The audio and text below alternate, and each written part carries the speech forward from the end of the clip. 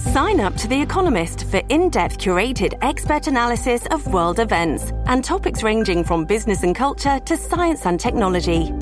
You'll get the weekly digital edition, online-only articles, curated newsletters on politics, the markets, science, culture and China, and full access to The Economist Podcast Plus. The Economist is independent journalism for independent thinking. Go to economist.com and get your first month free. Hello, everybody. This is Marshall Poe. I'm the editor of the New Books Network. NBN listeners like to read books and buy them. So we thought we'd tell you that right now, our friends at Princeton University Press are having a remarkable site-wide sale. You can get 50% off books, including ebooks and audiobooks, with the code 50, F-I-F-T-Y, at checkout until May 31. You can save some real money on Princeton University Press books. I encourage you to go there and check it out. This is Marshall Poe. I'm the editor-in-chief at the New Books Network, and just a warning about the following interview. We had a bad phone connection, and so the audio is a little bit rough. But in any case, I hope that you enjoy the interview. Here it is. Hello, and welcome to the interview series, New Books in African American Studies, where writers of African American life and culture discuss their new books. I'm your host, Sherry Johnson, and today I'm happy to speak with Aaron D. Chapman, professor in the History Department at George Washington University. Dr. Chapman is the author of new book, Prove It On Me, New Negroes, Sex and Popular Culture in the 1920s, published by Oxford University Press in 2012. In our conversation, the professor discusses new Negroes like Ethel Waters, Oscar Michaud, Nella Larson, or Madame C.J. Walker, just to name a few, and how they used popular culture to achieve their own goals for racial advancement and or to hone their own ideas of self-determination. If you want to learn more about new Negroes and how they used prominent ideas about gender, race, and sexuality to sell and consume various ideas and products, Aaron D. Chapman's new book is for you. Listen in so you too can enjoy our conversation. Good morning, listeners. I'm Sherry Johnson, and we're speaking this morning with Dr. Aaron D. Chapman. Welcome, Aaron. How are you this morning? I'm well, thank you very much, and hello to the listeners. Good. This morning we're going to be talking a bit about Dr. Chapman's Prove It On Me, New Negroes, Sex, and Popular Culture in the 1920s. Before we begin, though, why don't you just tell us a little bit about yourself, and where you were born and raised, and how you became interested in your subject? Okay, well, I was brought up in Dallas, Texas. Then I went to California for undergrad, and it was there that I began to take an interest in African American gender history. And I wrote an undergraduate honors thesis with Claiborne Carson on the sort of battle and dispute between Black power and Black feminism in the 1960s and 70s. And I was attempting to do cultural history. I didn't really understand what it was as an undergraduate. And so that was more of an intellectual history. I used Michelle Wallace's polemic in conjunction or juxtaposition to Eldridge Cleaver's equally polemic publications. So Soul on Ice versus Black Macho and Myth of Superwoman. And so I went to graduate school with African American gender politics on my mind, the ideas of, what does it mean to be a Black woman or to be a Black man, and what, in terms of gender, is the African American struggle trying to accomplish. And in graduate school, I worked with Hazel Harvey. I took the introductory class with her in our African American Studies PhD program, and came to be interested in the idea of the blues woman.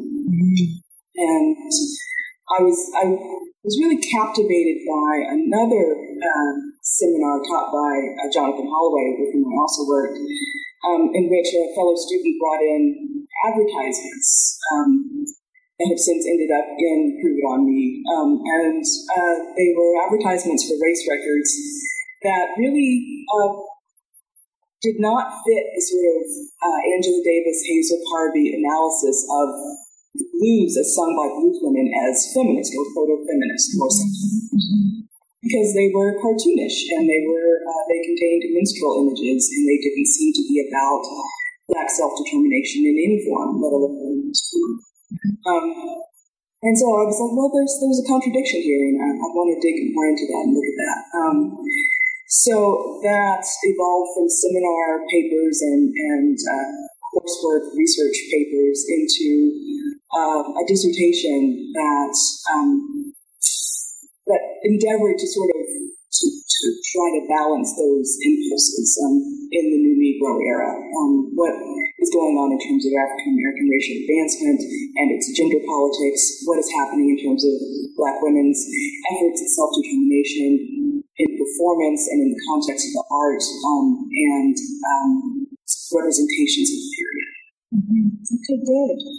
So you mentioned Hazel Parby. I wonder if there, and a few other names, I'm wondering if you could say who your mentors were. Yes. I guess, I don't know, maybe whether you had any struggles with deciding to examine gender politics as your passion. Well, first, the mentor side of the question. I worked with Matt Jacobson, Hazel Parby, and Jonathan Hopper. Other mentors have been Estelle Friedman and Claiborne Parson. Eula Taylor has been one of those me. So have Shara Hunter, and I've recently met Jennifer Morgan. She's been really great. So sort of a broad spectrum, but certainly the main people that I worked with dissertation were those three, Matt Jacobson. In terms of studying African American gender politics, that's a difficult question. I think it can be a difficult thing, although we're certainly studying it from a feminist perspective, although I think that Black feminism is on the rise again in certain forms. So I certainly contribute to that and take from that. And sort of a long history of Black feminist scholarship has certainly been foundational. Yeah, good stuff. That question is one way in which I could see the ambivalences that some of the New Negro women experienced translating to contemporary moments. And so that's one of the reasons why I asked that question, because I think those ambivalences are trying to find a space in which you can speak about oppression without necessarily being nailed or named that, emasculating female still exists. It's still a really interesting and powerful moniker to have that title. So, all right, so we'll get into that, I think, a little bit more when we talk a bit about the women who expressed or found ways to express dissatisfaction or unhappiness with the ideology, Negro progressive ideology. Okay. All right, so there are a couple of things that drew me to your text, Erin. First of all, the cover, the picture of these woman, Ethel Waters, and then your focus on popular culture and what it reveals about the New Negro and sex politics. But before we get into the heart of our discussion, I'd like to give you an opportunity to define some of the key terms that you use for your analysis. All right, in your introduction, you aptly note that the Great Migration, Economics and Technology, and interracial discourse on motherhood at the turn of the 20th century helped to form sex-race marketplace, the sex-race marketplace. Two important terms there, race motherhood and sex-race marketplace. Can you share with our listeners how you define these terms? Okay, these are discourses, and in using that term discourse, I'm drawing upon the theories of principally Michel Foucault, but sort of leaving the sort of high theory aside. A discourse is a set of meanings and ideas that are dominant or hegemonic in society. So when I say that the sex-race marketplace is a discourse, I mean that there's an actual market, right? Selling race records, tickets to performances, subscriptions to Opportunity Magazine or the Chicago Defender or the Crisis, selling memberships to organizations like the NAACP or the National Urban League. Also selling ideas along with that, right? So a subscription to the Crisis, you're also buying into the idea of a certain notion of African American advancement. You can be white or black or a member of another race, buying that subscription,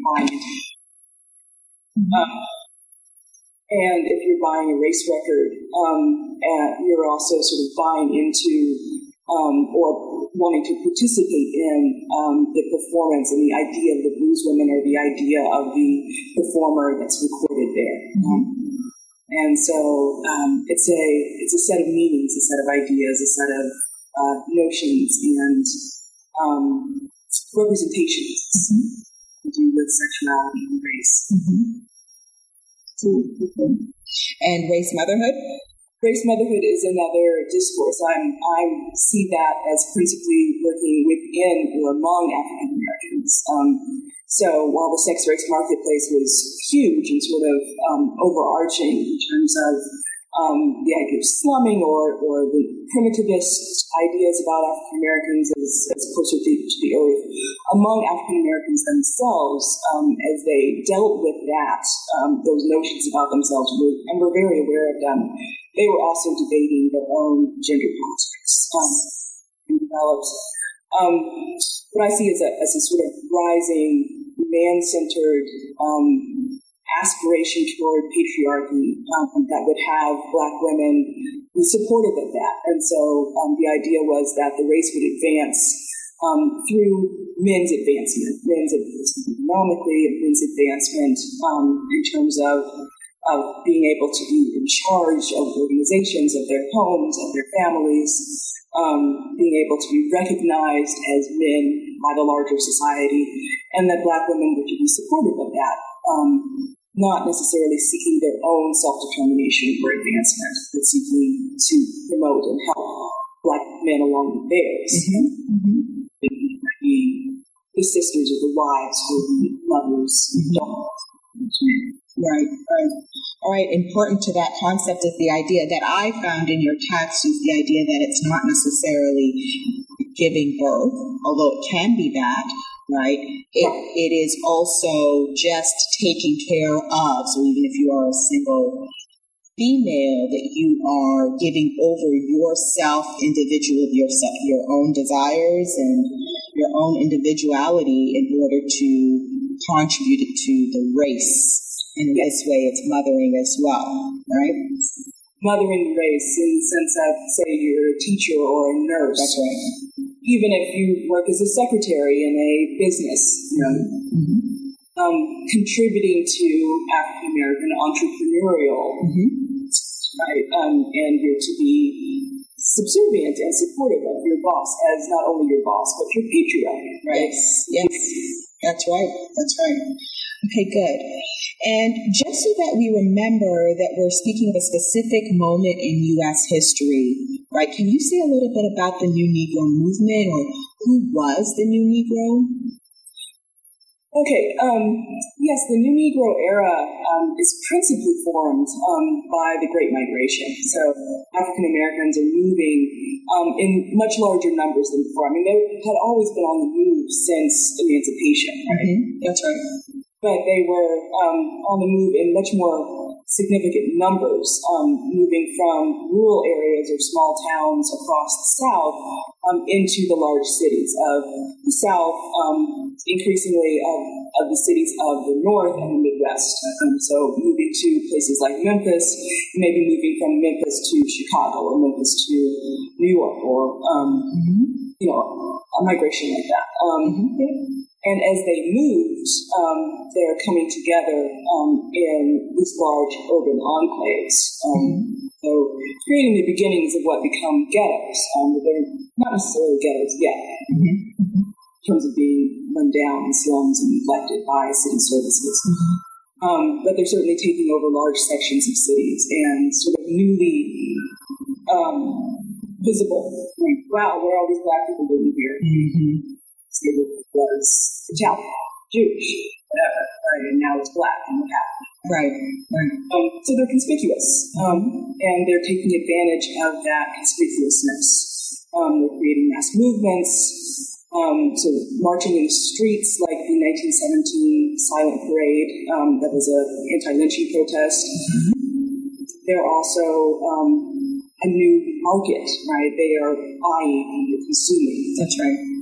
They can become a consumer market to recording companies, for example, this new product, right, that they sell race records to this group of consumers, but also to white people who are interested in these conspicuous new urban Black populations. What are they doing over there? Where are they from? What's the nightlife? What are the dances? The outfit, just fashion, right? And so they are creating a sort of a movement out of that new modern urbanity, and that's what's new about them, right?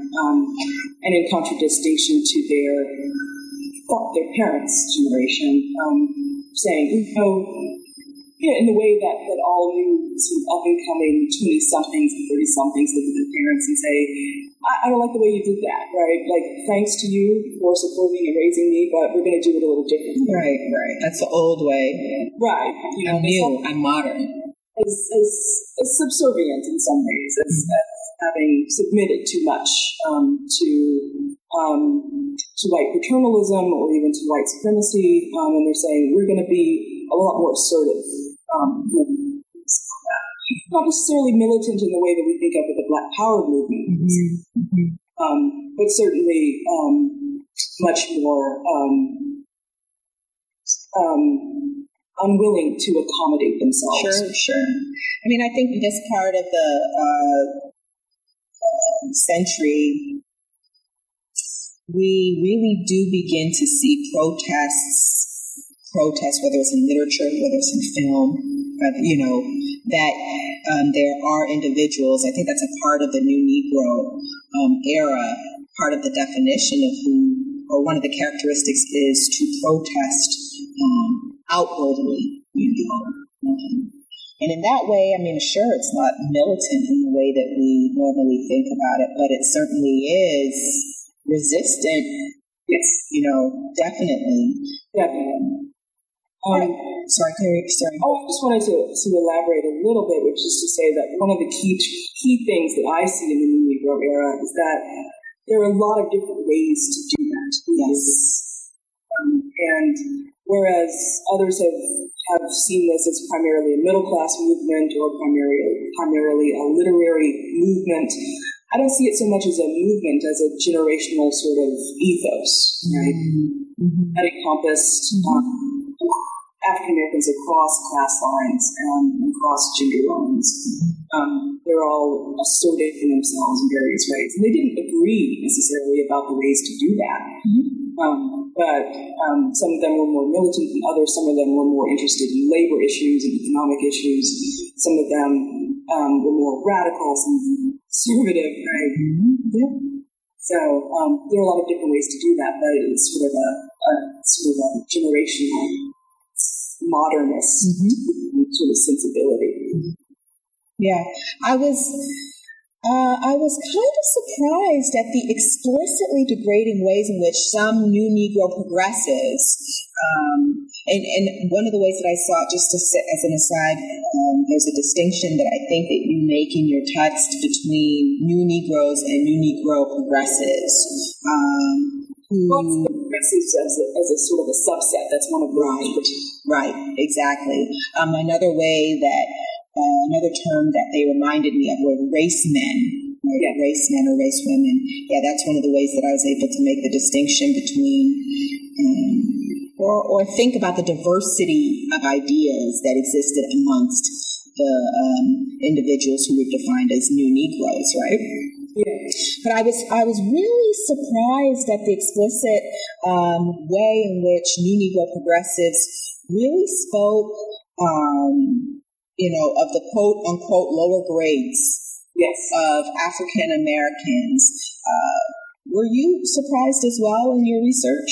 I'm not sure surprised would be the term. I mean, others have researched and talked about the ways in which those who saw themselves as race leaders and thought of themselves as responsible for the rest of the masses, right, really felt that African Americans, the majority of them, and especially these new migrants to the cities, weren't ready. The tools and the facility that they would need to not only progress themselves, but make the race look good, right, in public space and in these other areas. So there's certainly a class bias, and I think the rising class bias as the race is developing distinct classes. In the generations before, you have very few African Americans who, in terms of what they actually earn, could really call themselves middle class. Right? But you certainly have people who aspire. Right? But in the modern era, as the 20th century progresses, you have more and more actual economic terms in relations to the larger market classes. So the class that already existed has more and more foundation for expression. Right. I was also struck by how out of touch some of the new Negro progressive women. We're talking about the women here who was writing of, mostly, other newly migrant, the new migrants coming from the South. How out of touch they were with the individuals that they were claiming to speak for.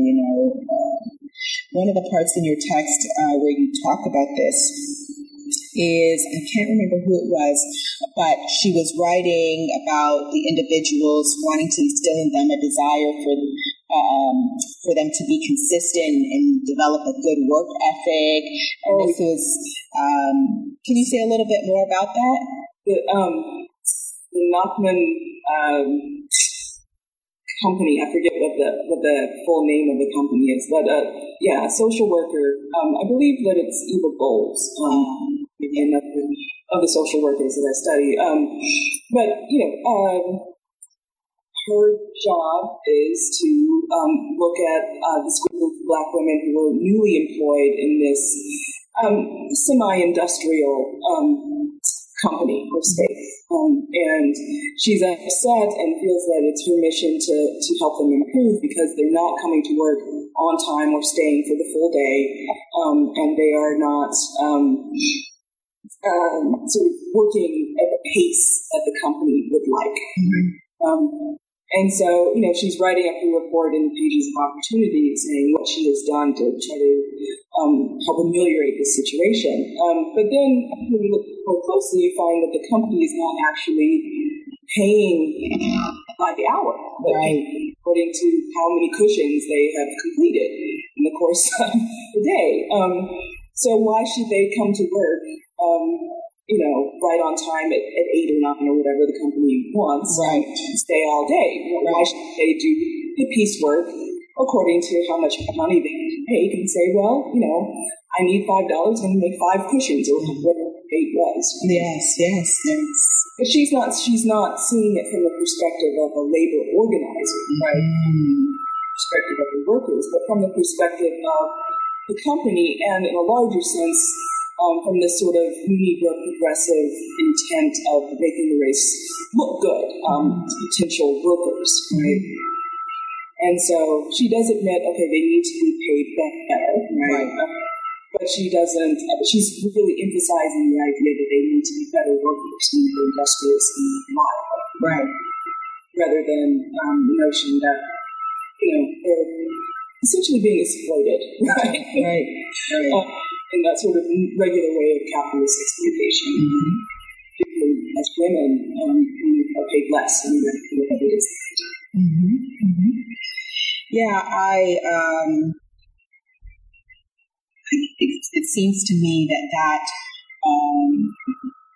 lack of awareness, that gap between an understanding of the work perspective, again, can be applied to today. I mean, I think that's something that we hear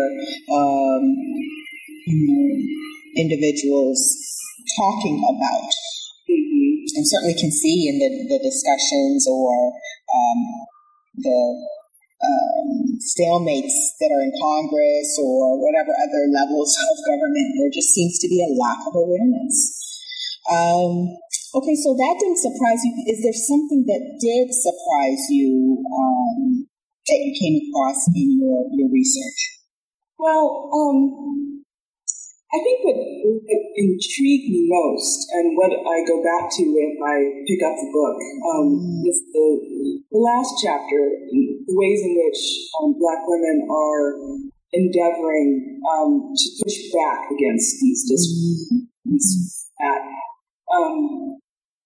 two-dimensional sort of, or one-dimensional, you might say, ways of understanding them, right?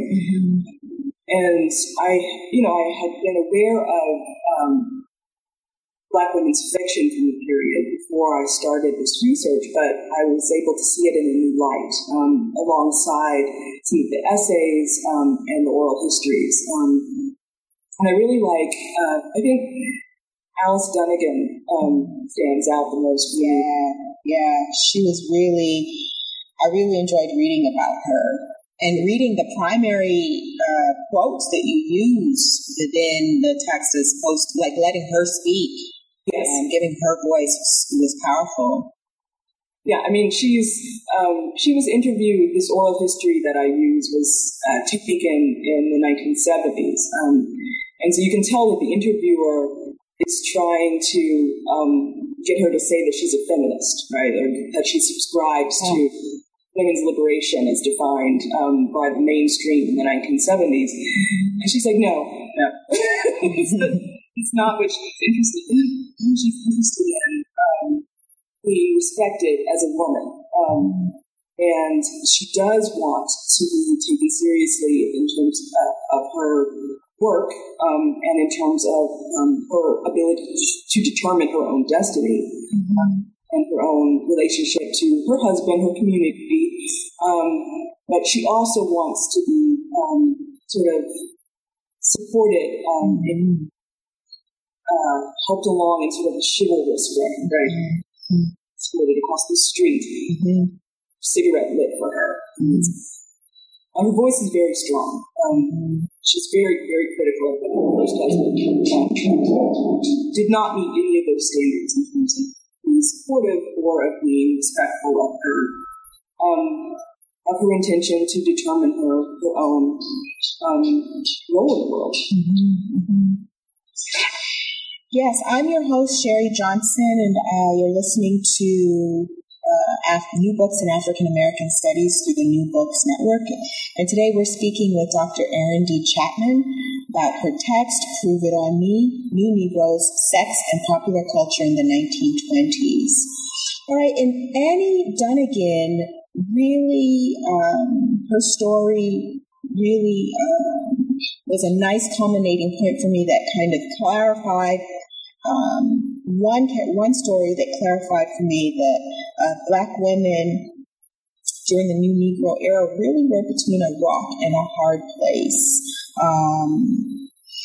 I guess I noted that there were so many incongruities that you noted within the movement, right, for racial advancement. And I'm speaking here, for example, of New Negro Men using early Black feminist anti-lynching, ideology to reinforce patriarchal ideas for racial advancement. Can you talk a little bit about such, oddities or contradictions? Yes, I mean, I assume you're speaking of Oscar Micheaux, a filmmaker, who I analyzed his second film, Within Our Gates, at some length in chapter 1. And I guess I don't see that so much as a contradiction as a transition that is aware of and drawing upon the anti-lynching ideology that's there, that was principally laid out by Ida B. Wells, and taken up by the National Association of Colored Women. And he's drawing upon that and pointing out what they pointed out. He's using film to sort of show us that lynching is often accompanied by rape, that these are forms of terror practiced against African Americans, not because of Black men being accused of raping white women. The idea that Black men are rapists, but more importantly because in reaction to any sign of African American economic competition or political self-assertion. And so he utilizes that. He juxtaposes the lynching of Jasper Landry and Mrs. Landry against the attempted rape of their daughter, Sylvia. But he does that in a flashback sequence. The lynching takes place in a flashback in a larger film that really is much more about the cure for all of this, right? Which is the coming to prominence of the new Negro, right? This new personality who is Dr. Vivian, the character in the film, who is highly educated, who is committed to African American racial advancement, who has the wherewithal, because of his education, because of his lack of vulnerability, has the wherewithal to not be a victim and not allow those connected to him to be victimized. And Sylvia, our ostensible protagonist, ends up married to Dr. Vivian. And at the end of the film, after he has heard this story of her secret shame, which is this man who turned out to be her father, actually. Right? So this race melodrama. Right. Secrets revealed and all of that kind of thing. And so he's heard this story, and his answer to her is to be proud of our country, that she can contribute as his tender wife, and that she has been, she's going to be a good patriot, but she has been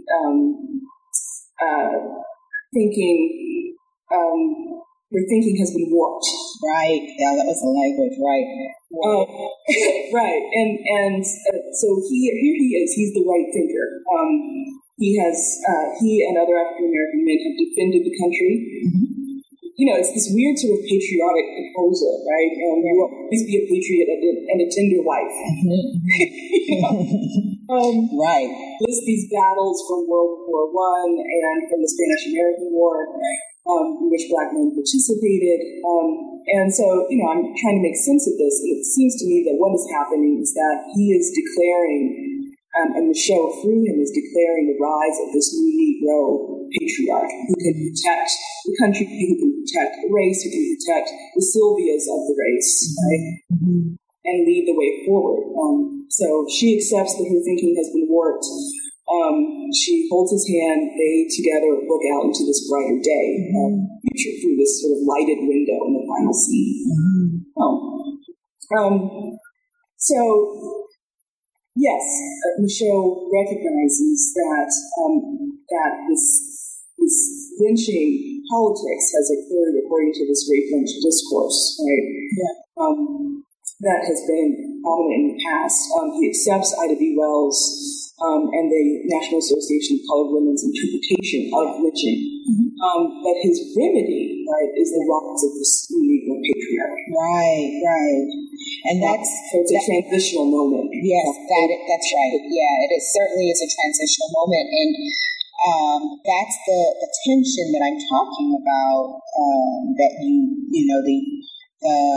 his compliance with what she says, what Ida B. Wells outlines, but that in the end, the twist to this is why we ought to support patriarchal ideologies for racial advancement. That's where the tension is. For me, that's where that contradiction comes in, or maybe irony. I don't know, but it's just funny to me that you're utilizing this woman who went out.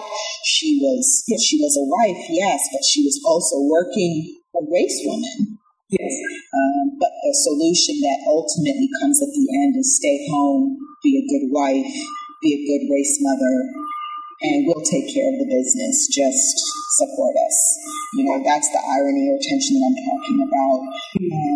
And it's, repeats, I think, throughout as we continue to look at your analysis of the, sex-race marketplace and how women were able to create a space for themselves in between these tensions. I guess another good example that you highlight is the desire for Black bodies as commodities, how that desire opens up spaces for Blacks to be viewed as human beings, but simultaneously allows for the dehumanization of Black bodies. Yes, right. So one of the things that I think results from this great migration and this new conspicuousness of African Americans is that people want to see actual Black bodies, whereas before it was all about the minstrel show, right? And recently it was Black performers dressing up in blackface, right? And tap dancing or, doing these sort of vaudeville sort of skits and this kind of performance. And so these weren't they were actual Black people, but they had to disguise themselves to fit this stage sort of plantation stereotype, right? Particularly nostalgia. Whereas in the modern era,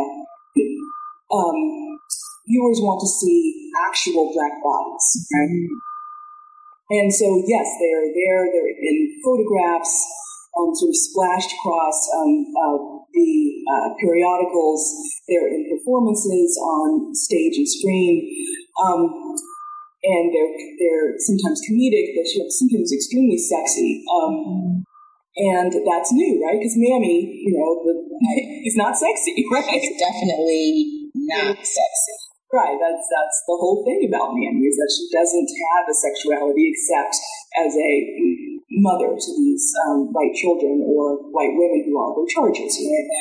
So yes, they get to be visible, they get to be sexy, they get to be divas, they're singing on race records, they're the focus of these advertisements, and yet they immediately fall into this next sort of one-dimensional space where they're hypersexualized, right?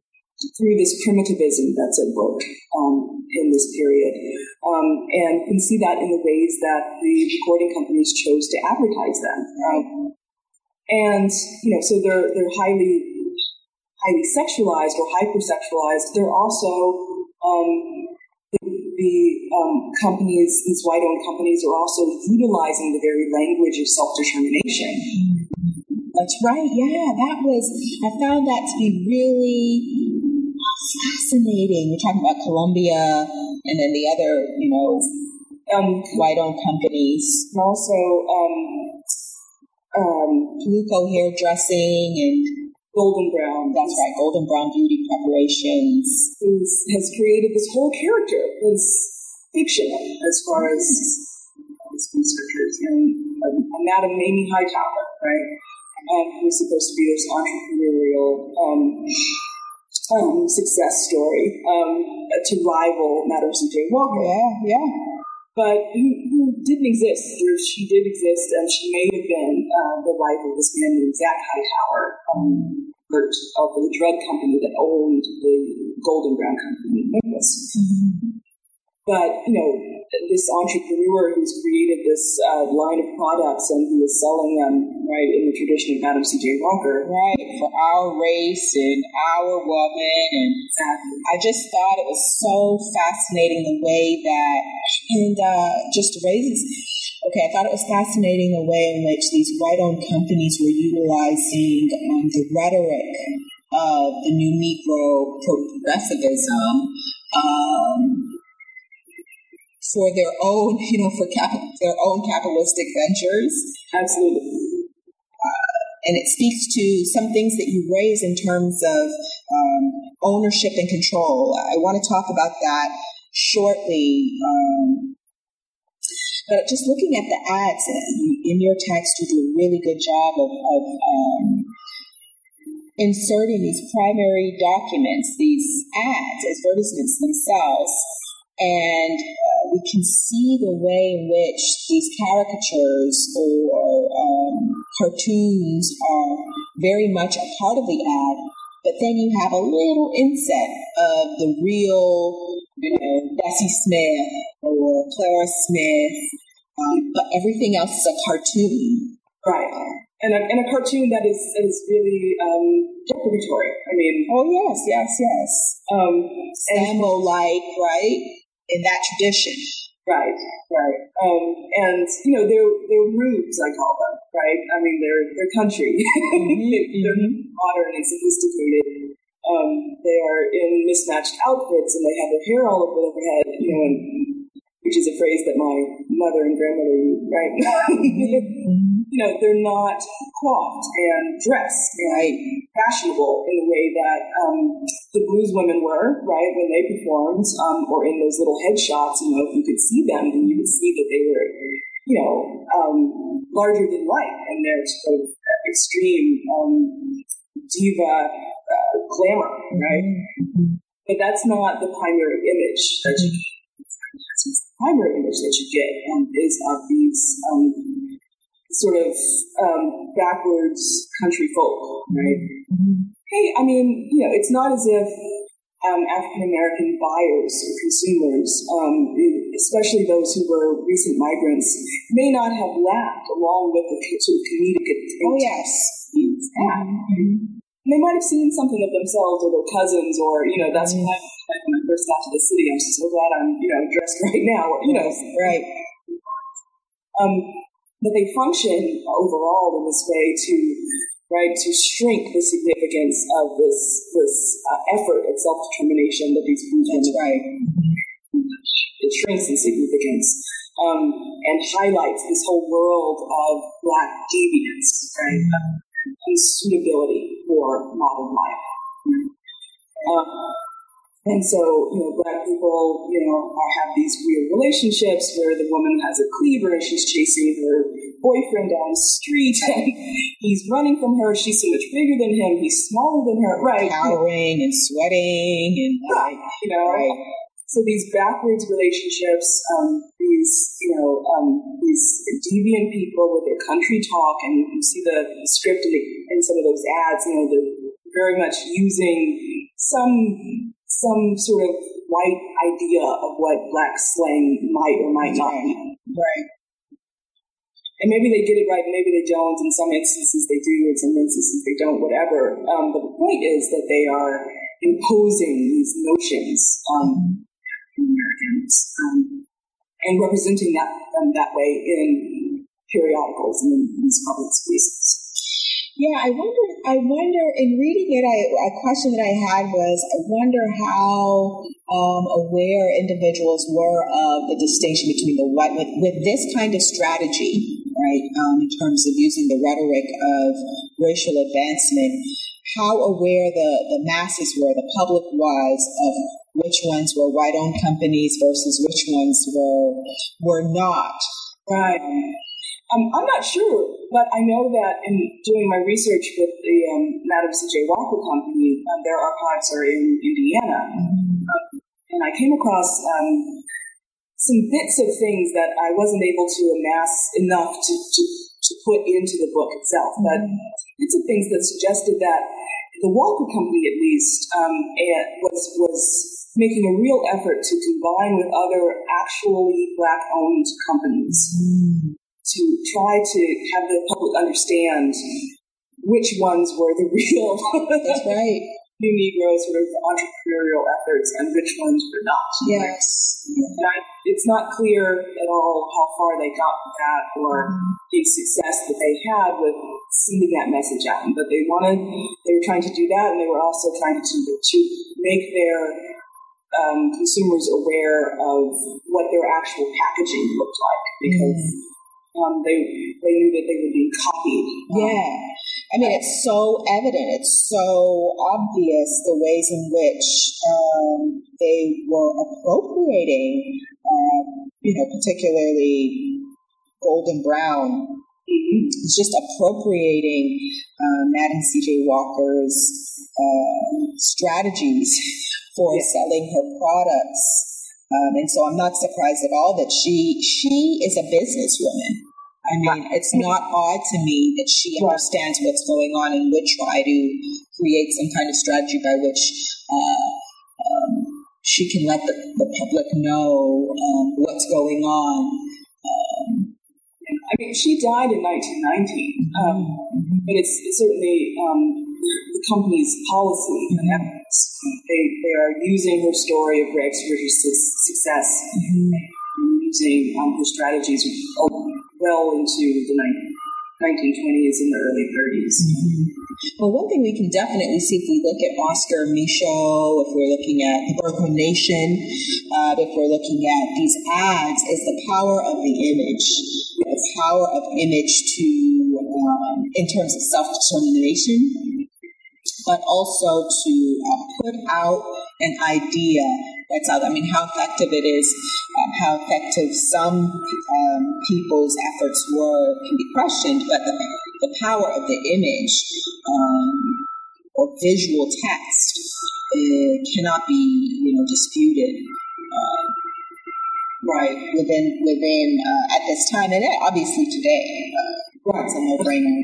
One of the things that I wanted to, that struck me was some text by Golden Brown. I wanted to read it here and ask your thoughts on this.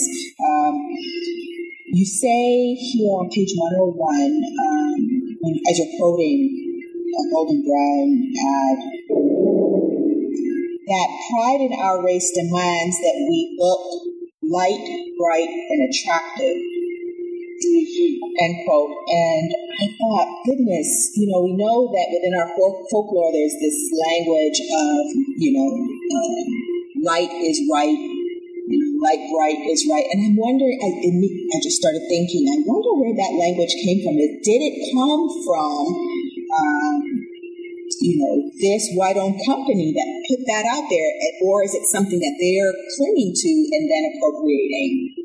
Well, I think that they are appropriating and utilizing what they know to already be there. I certainly don't think that colorism, right, that's what defines that term, was invented, right?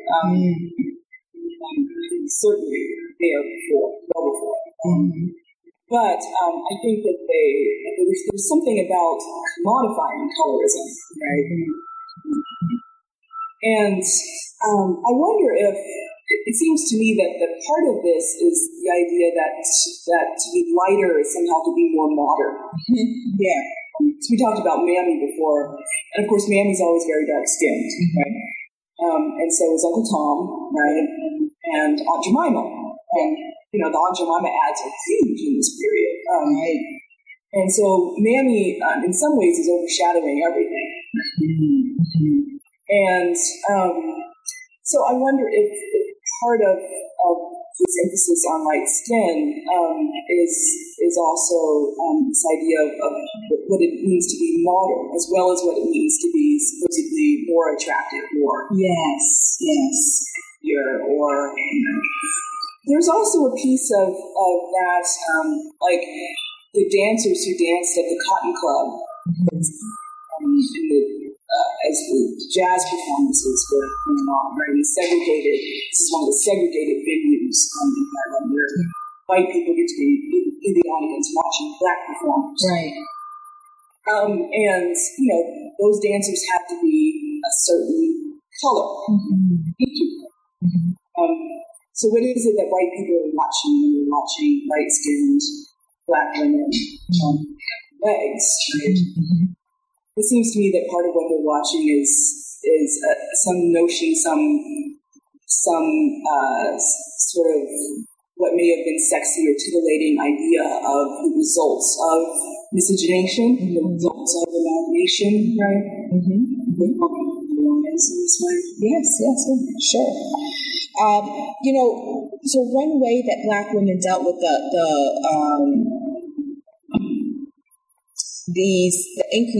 incongruities, right? The tensions between the power of the image and then the other side of what it could do, which is, causing the dehumanization of their Black bodies. One of the ways that Black women dealt with it was through what you call a culture of dissemblance. Yes. Can you talk a little bit about the culture of dissemblance? Yeah. Right. I mean, I'm utilizing Darlene Kleinster. Okay. And I'm positing that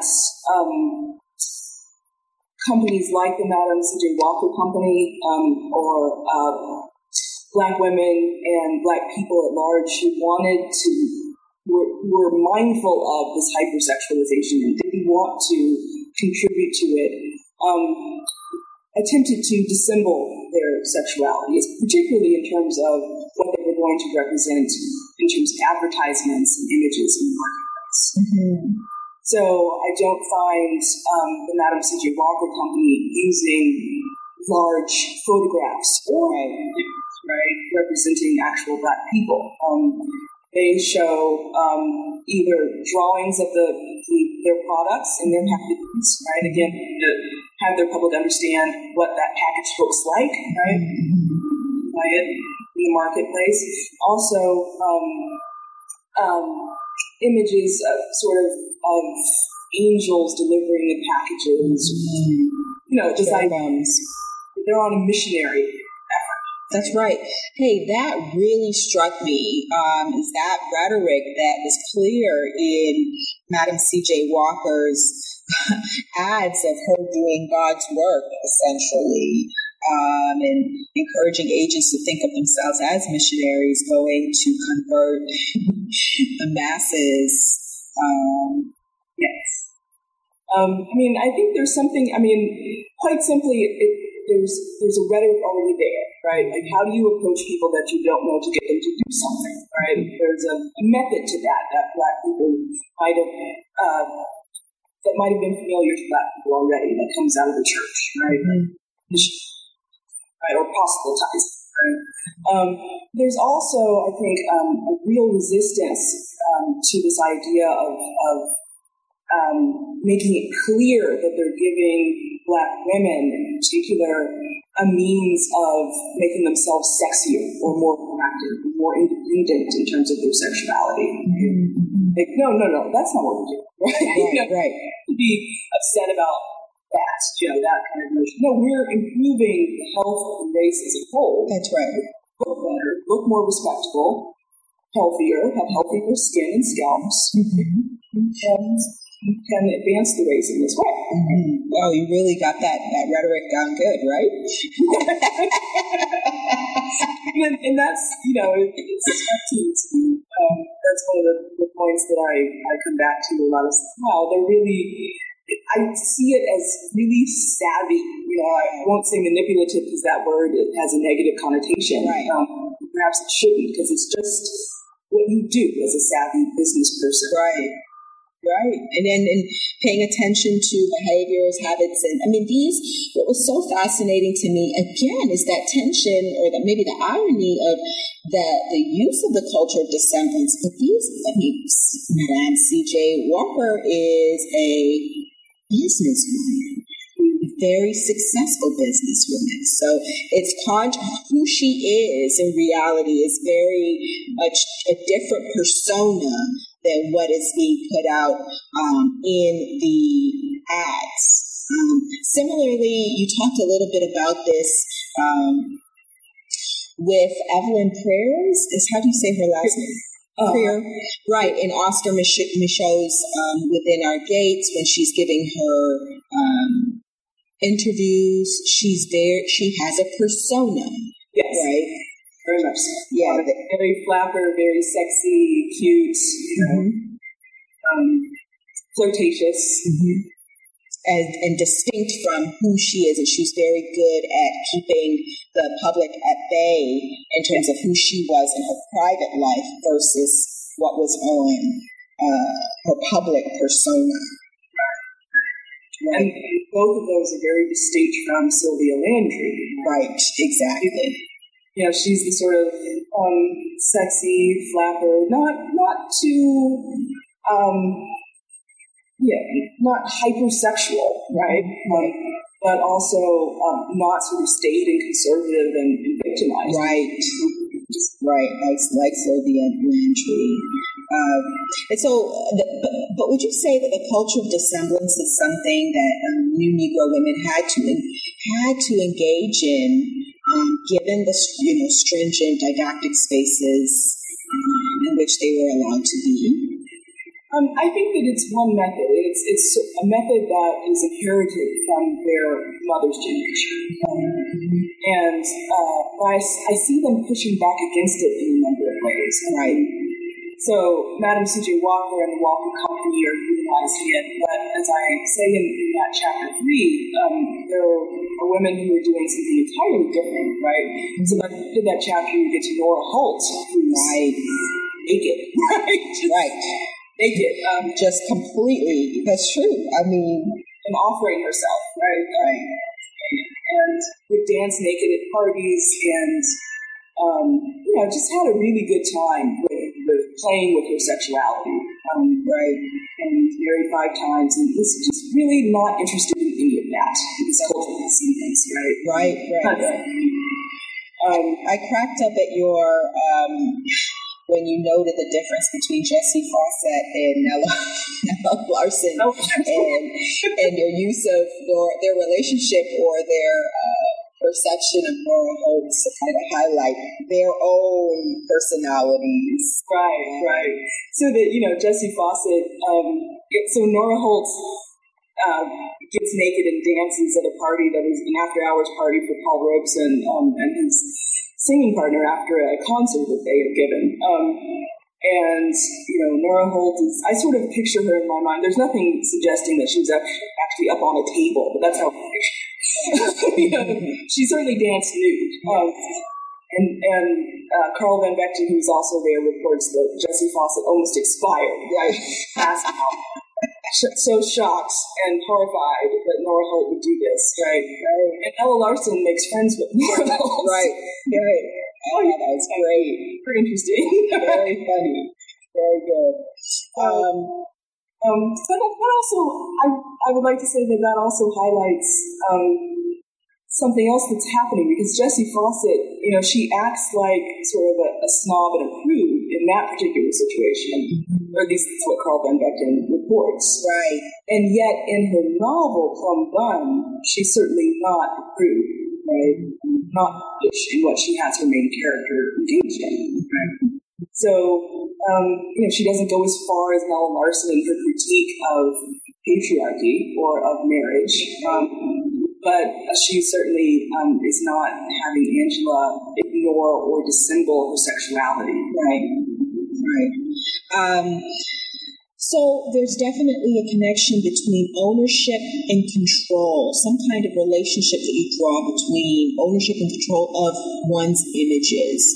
And Nora Holt, one of the things that you say later in the book is that, if we look at the exploitation of the far-reaching sex-race marketplace, there's a quote from your book. If we look at that, then we say that, new Negro women did not completely control the sociocultural effects or the uses made of their sexuality or images of their sexuality. But then when you talk about Nora Holt, a quote that I'm going to quote you here. You say, Holt surely enjoyed her manipulation of the marketplace's ingrained hypersexualization of Black women. Fearlessly, she took that representation in her hands, molded and maximized it to augment her reputation as a vamp, her fun, and her income. So, I guess, end quote. Would you say then that she is in control of her image, or she owns it? Certainly, maybe that she controls it. But would you say that she owns it? I would say that she owns it to the extent that we all own our images, but that there's always a tension, right? And an increased tension for Black women because of the difference that race and sexual oppression make, right? That she takes what's already there, right? So already Black women are sort of, I say, it's like coded, right, with sexual. People are already seeing them through it, right? They can't control that, right? You can't control that. So instead of fighting it, assembling or using yourself in this proper way, or trying to wind her way through it, she's just like, yeah, right. I'm sexy. I'm ready. Let's go. Right. And that's what she's selling in part. I mean, she's not a prostitute and she's not a blues woman strictly, but she is somebody who performed at parties. She's a musician. She's a singer. Right. She also has lots of friends and, is known sort of, she's one of those people that you invite to the party because you know that she's going to be singing. Right. The way that's fun. I'm wondering if, one of the things that you noticed that she was not lacking for money. She was left a nice inheritance from her husband, I think it was her first husband, and yet still she worked and had fun and things like that. And I wonder if her financial freedom afforded her the ability to be free in her embracing or utilizing or exploiting the sexualized images of Black women out there for her own benefit. What do you think? It may be that she felt freer because she didn't, she wasn't going to be impoverished. Right. I don't think that her inheritance from that first husband was enough so that she could live really high. Oh, okay. Without making some other money. I think that she definitely wasn't going to be impoverished, but at the same time, she wants to. She travels the world. She performs in Tokyo. She's off to Paris. She's living high life in New York. So she had to work some in order to, or be attached to some new guy. Right? Yeah. And she does all of that, it seems to me. I don't think she is bothered much by these questions of respectability or representation. Are so important to some of her contemporaries, and that remain so important to a lot of Black people's coming. Right. Well, Nora Holt was most definitely guilty of the sin of individuality, as you note as a quote from your book, The Sin of Individuality, which I really liked. Even though there were women who were compliant with masculinism, you note later in the book, your entire last chapter really focuses on the dissatisfaction that we find in Marita Bonner's essays and Jessie Fawcett and Nella Larson's art. Do you want to talk a little bit about their expressions of unhappiness? Yes, I think that they all recognize, to one degree or another, that they're not being known, they're not understood by their society at large, and that to some extent, the prevalent African American racial advancement effort of the era, with its focus on men is not helping them be better. Right. So there are degrees, right? I don't posit or understand there to be an overarching sort of Negro feminist movement. Right, yeah. There are individual feminists. Right. And I think Nella Larsen is certainly one of them. Sure. I could say that from a certain perspective that Elise Johnson Bugle was one of them. Right. Conservative as she was. But they're not gathering together in a feminist movement, but they are mounting sort of quiet protests, right? And quiet efforts to say, no, we're more complicated than this, right? Or I question this, or what about this, right? If Marita Bonner seems to be saying, well, really, do I have to go down south and teach or do something with my people? I recognize that that's what I should do, that's what expected of me. Do I really want to do that? I don't know. Right. And so there were different responses to that question, but I think that it's the determination to ask the question that is big. And that's what I'm trying to draw out, these questions and the different responses to those questions. So one of the oral histories is of a woman named Melnita Cass, who seemed, from her interview and her story of her life, perfectly happy to be at home taking care of the children. Her husband was one of the Pullman porters. She was involved in volunteer networks, but she did not work outside the home.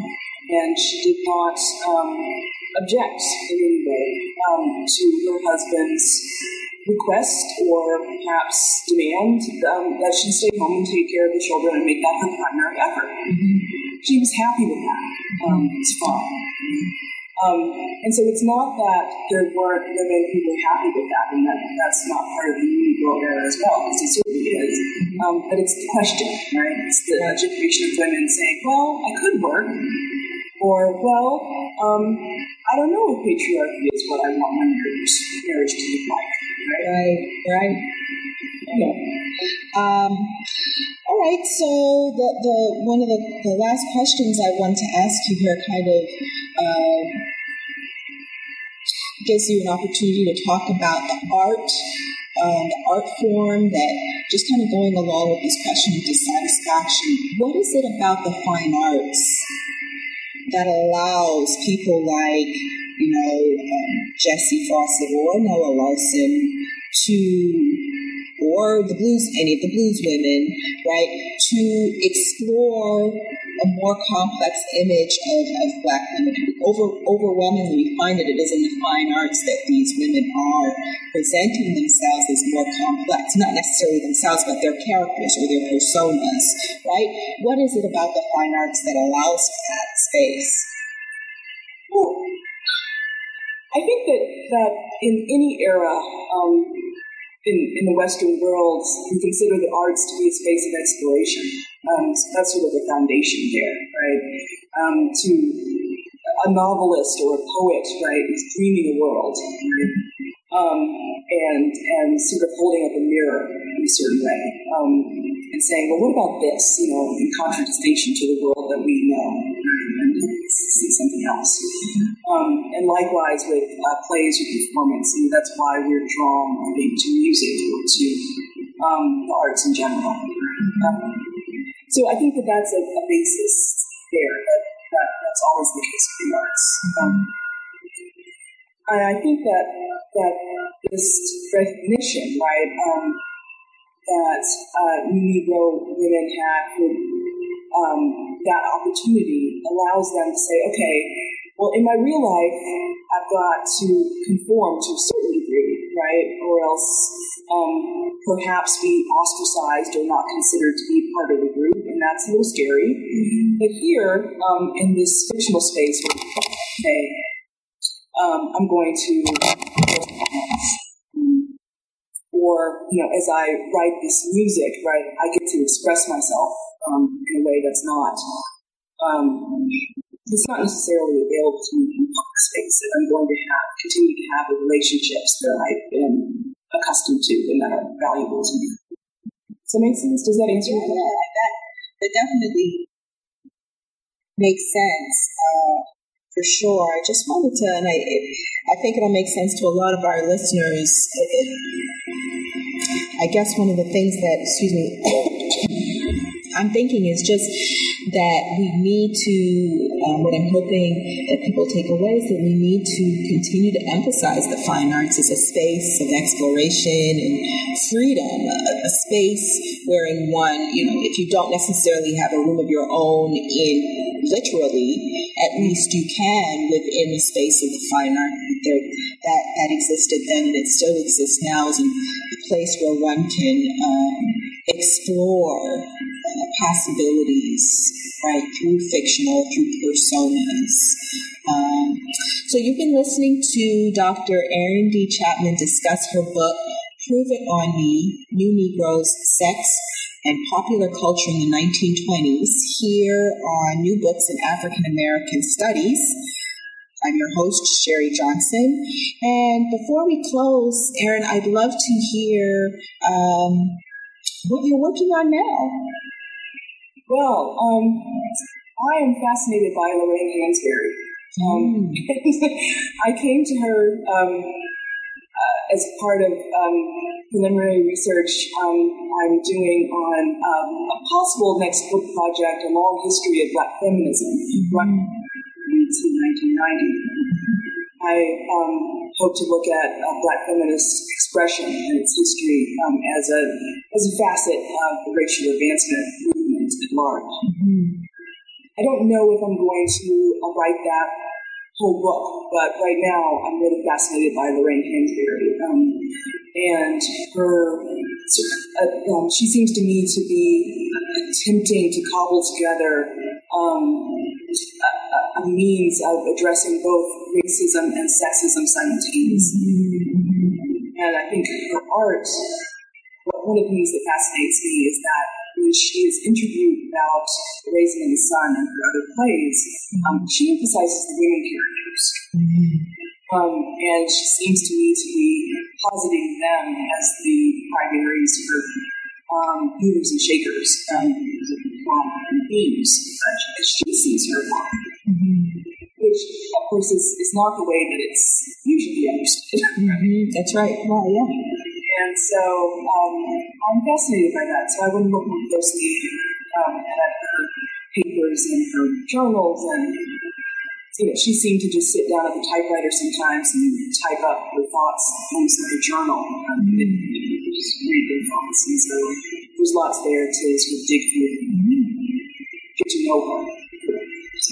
Well, good luck with that. I mean, we definitely look forward to seeing what you come up with next. And if it's anything like Prove It On Me, we know that it's going to be excellent and critical and interesting as well. So thank you so much for speaking with us today. Wish you all the very best. Thank you. I really enjoyed talking with you. I'm Sherry Johnson, host of the interview series New Books in African American Studies, and you've been listening to my conversation with Dr. Erin D. Chapman, where we discuss her new book, Prove It On Me, New Negroes, Sex and Popular Culture in the 1920s. I hope you'll join me next time.